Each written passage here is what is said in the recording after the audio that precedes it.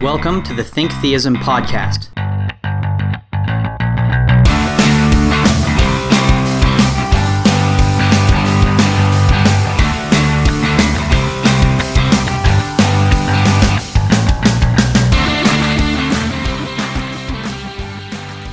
Today we're going to talk about a problem of New Testament composition called the synoptic problem. Zach, would you like to give us a brief explanation of what the synoptic problem is? Sure. So the synoptic problem is centered on the first three Gospels of the New Testament, Matthew, Mark, and Luke.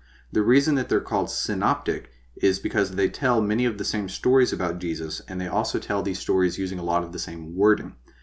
John, the fourth Gospel, while it tells a lot of the same stories, is so stylistically different from the other three that it's kind of off in its own category. Roughly 92% of John is unique in wording when compared to Matthew, Mark, and Luke. Now, the reason that there's a problem, or I guess you could say sort of a question behind this, is that this high degree of agreement between Matthew, Mark, and Luke indicates that there's some kind of connection between them, or at least there may be a connection, some type of literary dependence or something like that. So when we talk about the synoptic problem, what we're discussing is the relationship literarily between Matthew, Mark, and Luke. The issue of literary dependence is kind of interesting, but why would we call it a problem? Like, why is that a problem for us? Well, I don't really like the term problem either. It's kind of just something that scholarship has called it. It's really more of a puzzle that's looking to be solved. Now, depending on how you solve the synoptic problem, what explanation you give for these interconnections, that's going to have an impact on the way that you understand the Gospels. Impact as far as historical reliability, the date that they were written, and perhaps even the exegesis. That is to say, the way that you interpret these Gospels can be impacted depending on where you think that they came from or how they were written. Okay, so we want to understand how the synoptic Gospels are interrelated and if there is any literary dependence.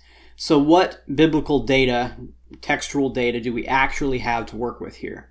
A lot of times people just start throwing out theories like, oh, there's this Q document, and oh, well, Mark was being copied by Matthew. Before we even dive into that, you're right, we have to look at the data.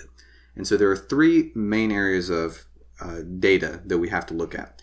The first one is what's called the triple tradition. And the triple tradition is approximately 500 verses that tell the same story and have very similar wording that are shared between Matthew, Mark, and Luke, all three of them. So that's the triple tradition.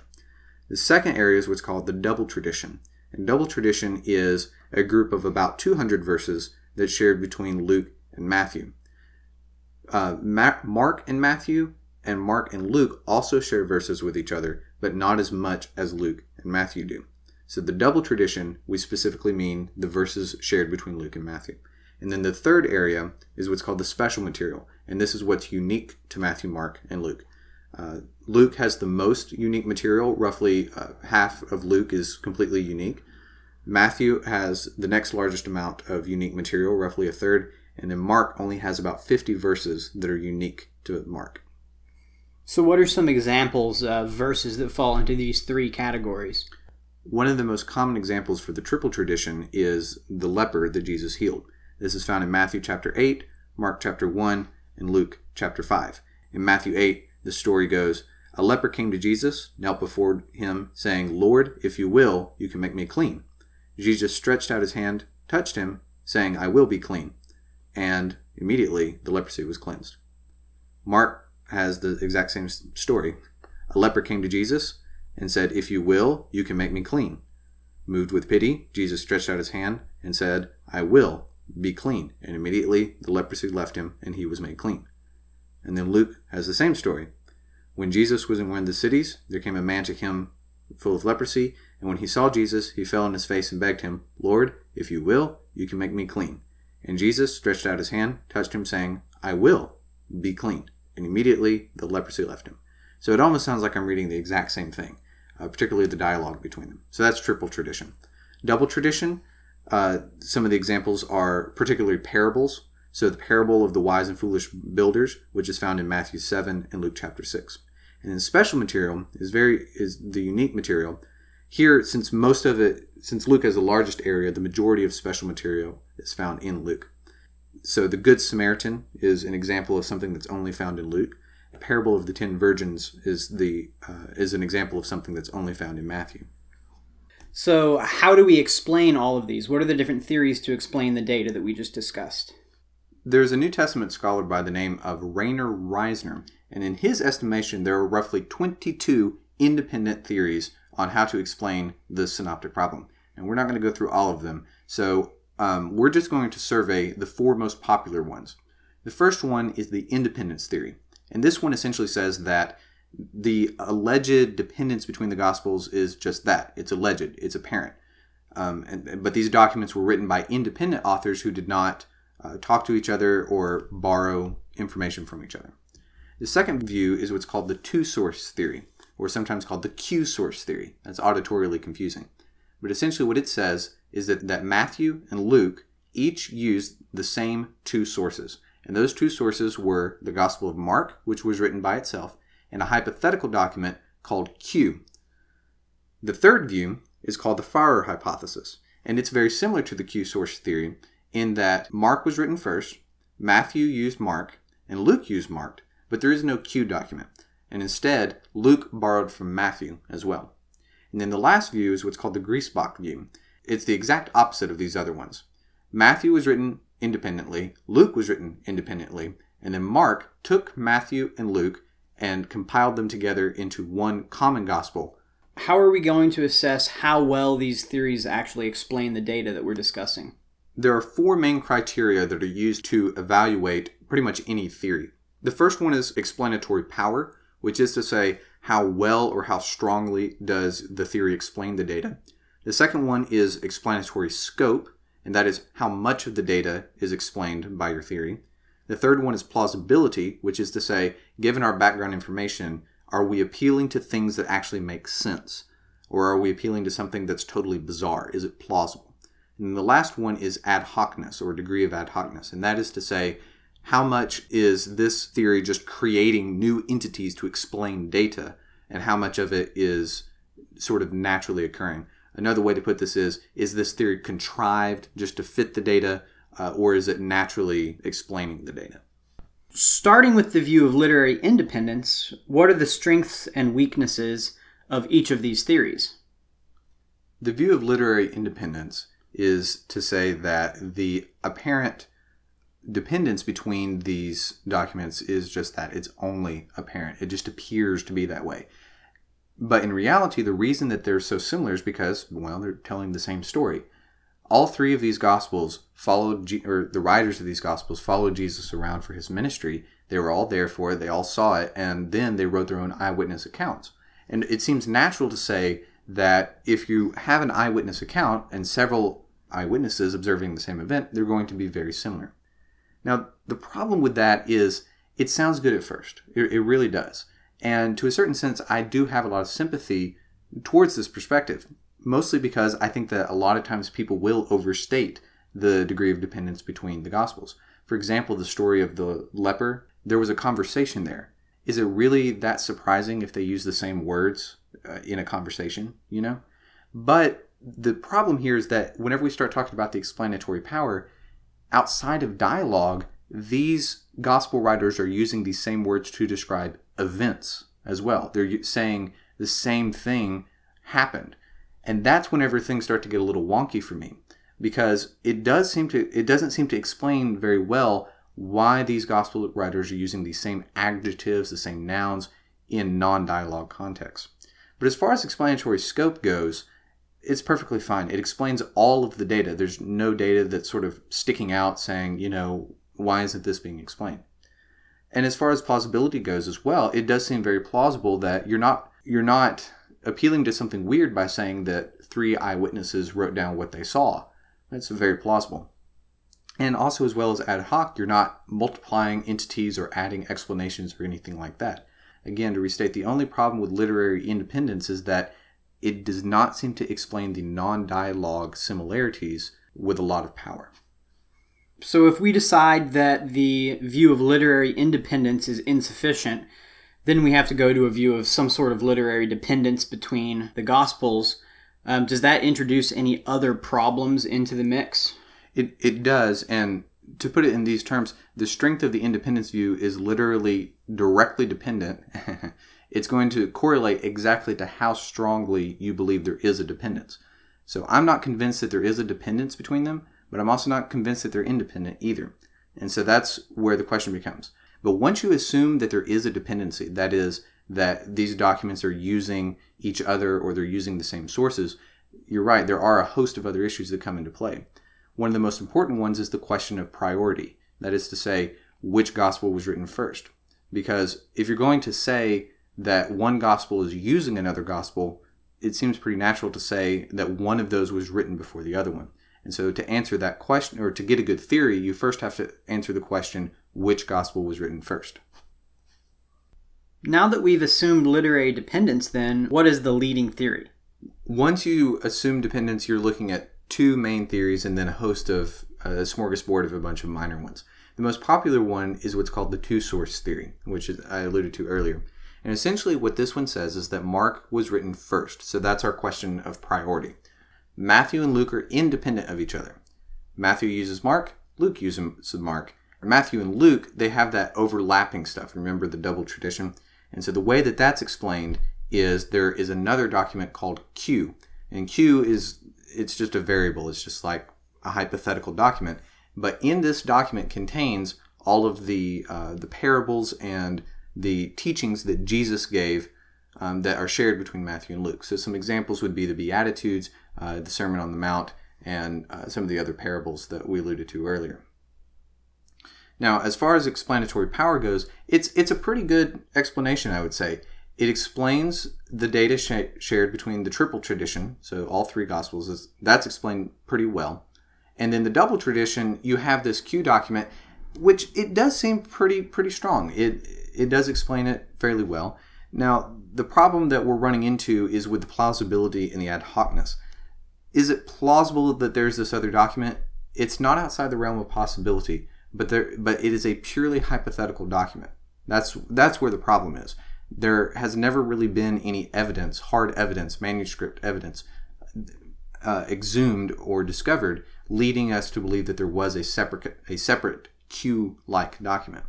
And so this is where you start wandering into the ad hoc region. It's not exactly ad hoc, but you have to say, we don't have any evidence for this. Do we really want to include something that we don't know exists into our explanations? And so that's where the contention is going to be. So people from the independent side, they're going to say, oh, you're just making up documents to explain stuff. But then the other people may be saying, we can explain this double tradition without inventing a whole new hypothetical thing. What about the Farrer view that you alluded to earlier? Right, so the second view, it's going to be almost identical to the Q-source theory. Mark is written first, Matthew uses Mark, Luke uses Mark. But instead of positing that second Q hypothetical document, the Farrer hypothesis says that Luke also used Matthew. So the reason that there's a double tradition is that Luke is pulling certain documents or certain information from Matthew, and that explains that overlap there. So as far as explanatory power goes, I'd say it's a little bit less than the Q-source document goes, just because it doesn't really explain a lot of the things that we look at. We can talk about it more later, but one of the big ones is the Sermon on the Mount. So you can see that in Matthew, the Sermon on the Mount is a tightly compact discussion of blessed be, blessed be, blessed be, etc. Luke has that same information, but it's spread throughout the gospel. You have to ask this question, why would Luke, if he were using Matthew, take this tightly compact sermon and throw it all over the place? As far as explanatory scope goes, it's about the same. It's a little bit medium, I'd say. It's essentially the same as the Q-source theory. Plausibility, though, this is where it edges out the Q-source, because since all the documents it's alluding to exist for sure, and we have evidence for it, you're not positing any hypotheticals or any possible documents. Everything that you're dealing with, exists.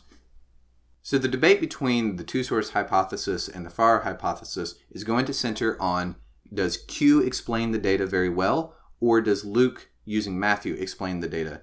So one of the common touch points is the Sermon on the Mount, where Jesus talks about, blessed are the poor in spirit, blessed are those who are persecuted for my name, etc., etc. Now, pretty much everyone agrees that the Sermon on the Mount is a summary. It's way too dense, and it's also too short to be the full sermon. Now, if Q exists, then the sayings that Jesus used in the Sermon on the Mount would be in Q, assuming that Q exists. So Q theorists say that Matthew took the information from Q and put it all into one sermon, whereas Luke took the same information from Q and spread it throughout his gospel at different points in time. So there will be one sermon that Jesus gives, and he gives one of the Beatitudes, and another sermon where he gives another one. So that's the two-source explanation. But the Farrer hypothesis, again, is saying that Luke is using Matthew. That Luke took the Sermon on the Mount, and broke it up and spread it throughout the gospel. And so a lot of people will argue, people that are in favor of Q, will say, this doesn't make any sense. This is, quote unquote, unscrambling the egg, as I believe Martin Goodacre has put it. And essentially what it's saying is that you're taking a beautiful piece of ethical literature, breaking it and throwing it to the four winds throughout your gospel. And so it makes much more sense to think that Matthew and Luke were independently using the information. The other issue, and this is the one that I find the more convincing, is what's called alternating primitivity. So if you remember in our episodes on the textual reliability, we've talked about how scribes over time will tend to be more pious in their language. So they may say, he walked down through the road, Jesus walked down the road, the Lord Jesus Christ, our Savior, walked down the road. So over time, it gets to be more pious. The implication is that language that is less pious, that's tend to be more primitive. And whenever we look, we see what's called alternating primitivity. Matthew will use a more pious term, for example, call Jesus, the Lord Jesus walked down the road. But in the same story that Luke is using it, he just says, and he walked down the road. And it seems more likely Luke is not using Matthew and removing the pious language, but rather they're working with the same material, but Matthew is adding the Lord Jesus, and Luke is leaving it as original, saying he walked down the road. A concrete example of this is in the Lord's Prayer. If you read in Matthew, it's the one we're more familiar with. It says, Our Father which art in heaven, hallowed be thy name.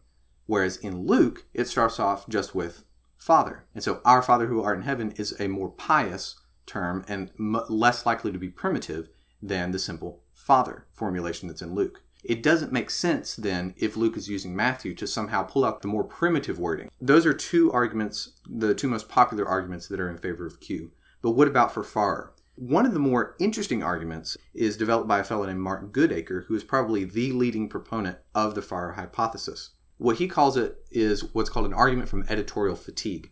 And that is to say that the gospel writer, in this case Luke, starts writing a story from Matthew, but he changes the setting. So for example, if Matthew had the scene where Jesus was teaching set in a mountain, Luke may change it and set it in a plain instead. And so he starts off and he's writing the words from Matthew, but as he goes on, he gets tired and he misses something that is indicative of a mountain. Jesus went out on the plain, he spoke to the 5,000 people there, and once he was done talking, they all walked down the mountain into the city. But that doesn't make any sense if it's set in a plain. And so the way that he likes to put it is sort of like a continuity error. One of my favorite examples of this is in The Office. Michael Scott writes a script called Threat Level Midnight. And initially, one of the characters is named Dwight. But he made a typo and called in one of the areas and called it Dwight. And whenever he went back to change the name, he changed the name to something else. I don't remember what it was. I think it was Sam. He went back and he changed all the Dwights to Sam. But he left one of the Dwights in there originally. And so then Dwight, whenever he went to read over the script, he was reading Sam, Sam, Sam, Sam, Sam the idiot, and then Dwight the idiot. And it exposed that that was not the original wording. And so that's the argument for Farrer. It's saying that some of the same stories that are in Luke and Matthew, Luke is writing, but then he sort of, quote unquote, messes up and accidentally reveals that he has another source behind it.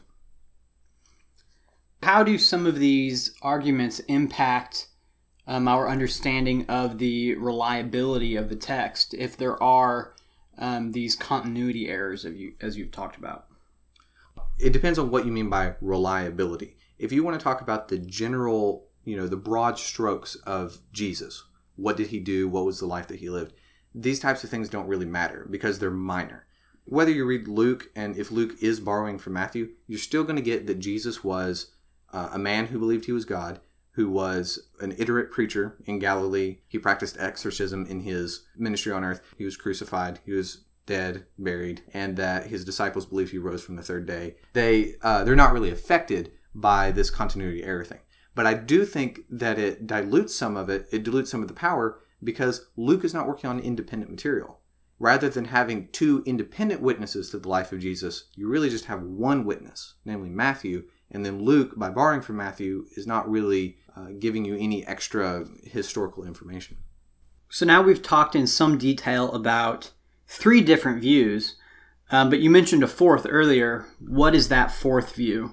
So the fourth view is what's called the Griesbach view. And it says that Matthew and Luke were written independently, and then Mark went back and he took the parts that Matthew and Luke agreed on, wrote those down as sort of a conflation of the two. And then that's what became the Gospel of Mark.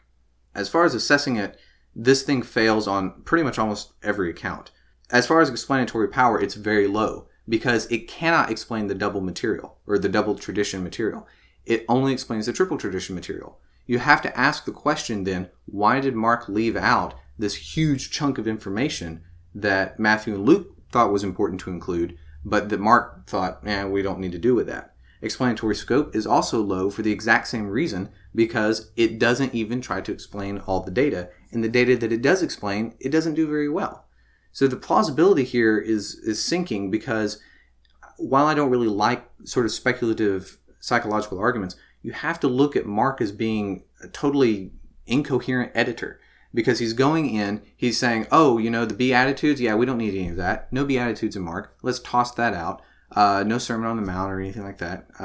Let's see. The parable of the Good Samaritan. No, we don't need that. Let's just toss that out. Any parables? Nope. Throw all that out. We just want the historical narrative of what Jesus was doing, but we don't really care what he had to say. The other thing, too, is that the special Mark material is really weird. It's stuff that you wouldn't expect a guy to put into his document. So, for example, when Jesus lands in Gennesaret and casts the demon out of the man and into the nearby pigs, and they go and drown in the sea, that's kind of an odd story. It's historical, but you have to look at Mark as saying, I don't care about ethics. I don't care about the Beatitudes. Throw that out. But the story about pigs, well, that'll sell. So let's throw that in there. And so the Griesbach hypothesis, to me, just really doesn't make any sense whatsoever. So what is the take-home message? We've talked about these 4 different views, given all this different information. What does this really mean for the rest of us who aren't just really interested in this particular issue? A couple of things to consider. The first one is you can encounter this in an apologetic context. Sometimes atheists or non-Christians or anyone who's trying to disparage the reliability of the New Testament may come up and say something like, you've just got one document, Mark, and then you got a couple of guys that are copying him, and we don't really know where they came from, kind of a thing. And it's important to be familiar with the issue so that if you're ever thrown that curveball, you can respond and say, these are the relationships between them. Many times this is bandied about as some type of knock to historical reliability, but in reality, most people do not dive in deep enough to understand what the actual data that's being explained is, or what the relevance is in any type of a way. The main question here is there actually a literary dependence between these Gospels? The funny thing is that whenever you look at it, it's assumed. Any New Testament book you pick up, pretty much, any New Testament textbook, it's going to assume literary dependence between these. And then they're going to try to explain it after that. But that's something that I'm not really sold on. If you look at it like intuitively, it kind of seems like there may be some dependence because they are really close together. But I don't really think it's a good idea to just take your first impression and then move on with that and say, it's so obvious that they're connected. The literature out there is overwhelmingly dominated on which of these theories is the best. And I think that the literature really needs to be focused on, is there actual literary dependence here that needs to be explained in the first place? Now, by the same token, though, I'm also annoyed by certain people that are, I guess, hyper-conservative or more reactionary that would say, of course they look similar because they're all telling the same story and there's no dependence, so just calm down. I think that's kind of naive to just sort of dismiss this issue. And so I'm on the fence because I haven't really found a rigorous treatment to say whether or not there is dependence or not. And quite honestly, I think it's almost an unfalsifiable question, that anything that you say is going to be so informed by your presuppositions. Any evidence that you marshal saying that they're independent could easily be marshaled in saying, well, that they are dependent, or explained away depending on where you're coming from. So if there is a literary dependence between these, what are the implications of that? Does that affect our theology? Does that affect our understanding of the reliability of the text? What does that mean for us as Christians? There are two main areas that I can think of where this becomes relevant, and I alluded to them earlier. The first one is whenever you start looking at historical evidence, it can weaken the case. It doesn't mean that there's something in there that's false, but one element of historical analysis is what's called multiple attestation. And multiple attestation says that if you have several documents telling you the same thing and they're independent from one another, that increases the likelihood that that event actually happened. So whenever you're talking about the historical Jesus and you're dealing with these documents, if there's a degree of dependence between them, then they don't really count as, it's not really multiple attestation. So for example, if Matthew and Mark both say the same thing about Jesus, but Matthew is using Mark, then it's not independent attestation. Multiple attestation, but not independent. And so that decreases the strength of your argument for historicity. The second one is specifically for Christians. This is going to influence the way that you interpret the differences between the synoptics. Because if you're assuming an independent view, you can say, why did Luke choose to word it this way, whereas Matthew chose to word the event this way? That would be like an independent view. But if you're, say, a Farrer hypothesis guy and you think that Luke was actually using Matthew, then the question is, well, what was Luke thinking when he changed Matthew? That's going to make a very big difference on your exegesis. What about the specific issue of biblical inerrancy? That's a thorny topic in and of itself. I would say that there are some implications specifically for the Farrer hypothesis. I think that if you're going to use those continuity errors or the editorial fatigue argument in favor of the Farrer hypothesis, I think that's going to influence some of your view of inerrancy if you hold to that. Because you're going to be in a position where you have to say Luke wrote down something that was literally false. Matthew says something happened on a mountain, Luke said it happened on a plain, and then said it was on a mountain, so he is changing a fact that is in Matthew. Broadly speaking, those types of errors, I don't think that they are going to affect inerrancy in the broad sense, in the sense of, do these documents give us reliable historicity? But if you're going to take the more conservative line, specifically like the Chicago Statement on Inerrancy, then you can't really affirm it, I don't think, if you're going to hold to what's called plenary inspiration, that the actual words on the text are inspired. Because you would have to say that the Holy Spirit inspired Luke to mistakenly list a mountain. The position that I take, right now I've been a little neutral. If you had to force me into a camp, I would take the Q source hypothesis. Matthew and Luke are independent of one another, and they both used Mark, and they both used an independent document, Q. But I don't hold that strongly, and I think that there are problems with it. The one position that I think is absolutely untenable is Griesbach. It just doesn't explain the data in any consistent way, as far as I can tell. Even though, there is a book that's recently coming out that's supposed to be the defense of Griesbach. Apparently the last remaining scholars that hold to this view are going to be putting out a defense. And the Farrer hypothesis, it is simpler than the two-source hypothesis, which does, it makes me sort of sympathetic in that way. I do think that Luke using Matthew does create some problems, and I also don't think that it actually explains the double tradition as well as as a Q document does. It seems to me that Luke would be making so many weird changes to Matthew that, to me, intuitively, it just doesn't stack up. So I know that that's not really a strong argument, but again, like I said, there's very little as far as rigorous analysis, what I think is rigorous proper analysis of these issues. So to summarize, the Synoptic Gospels are either literarily independent or literally dependent, and it's not completely clear whether they are literarily dependent or not.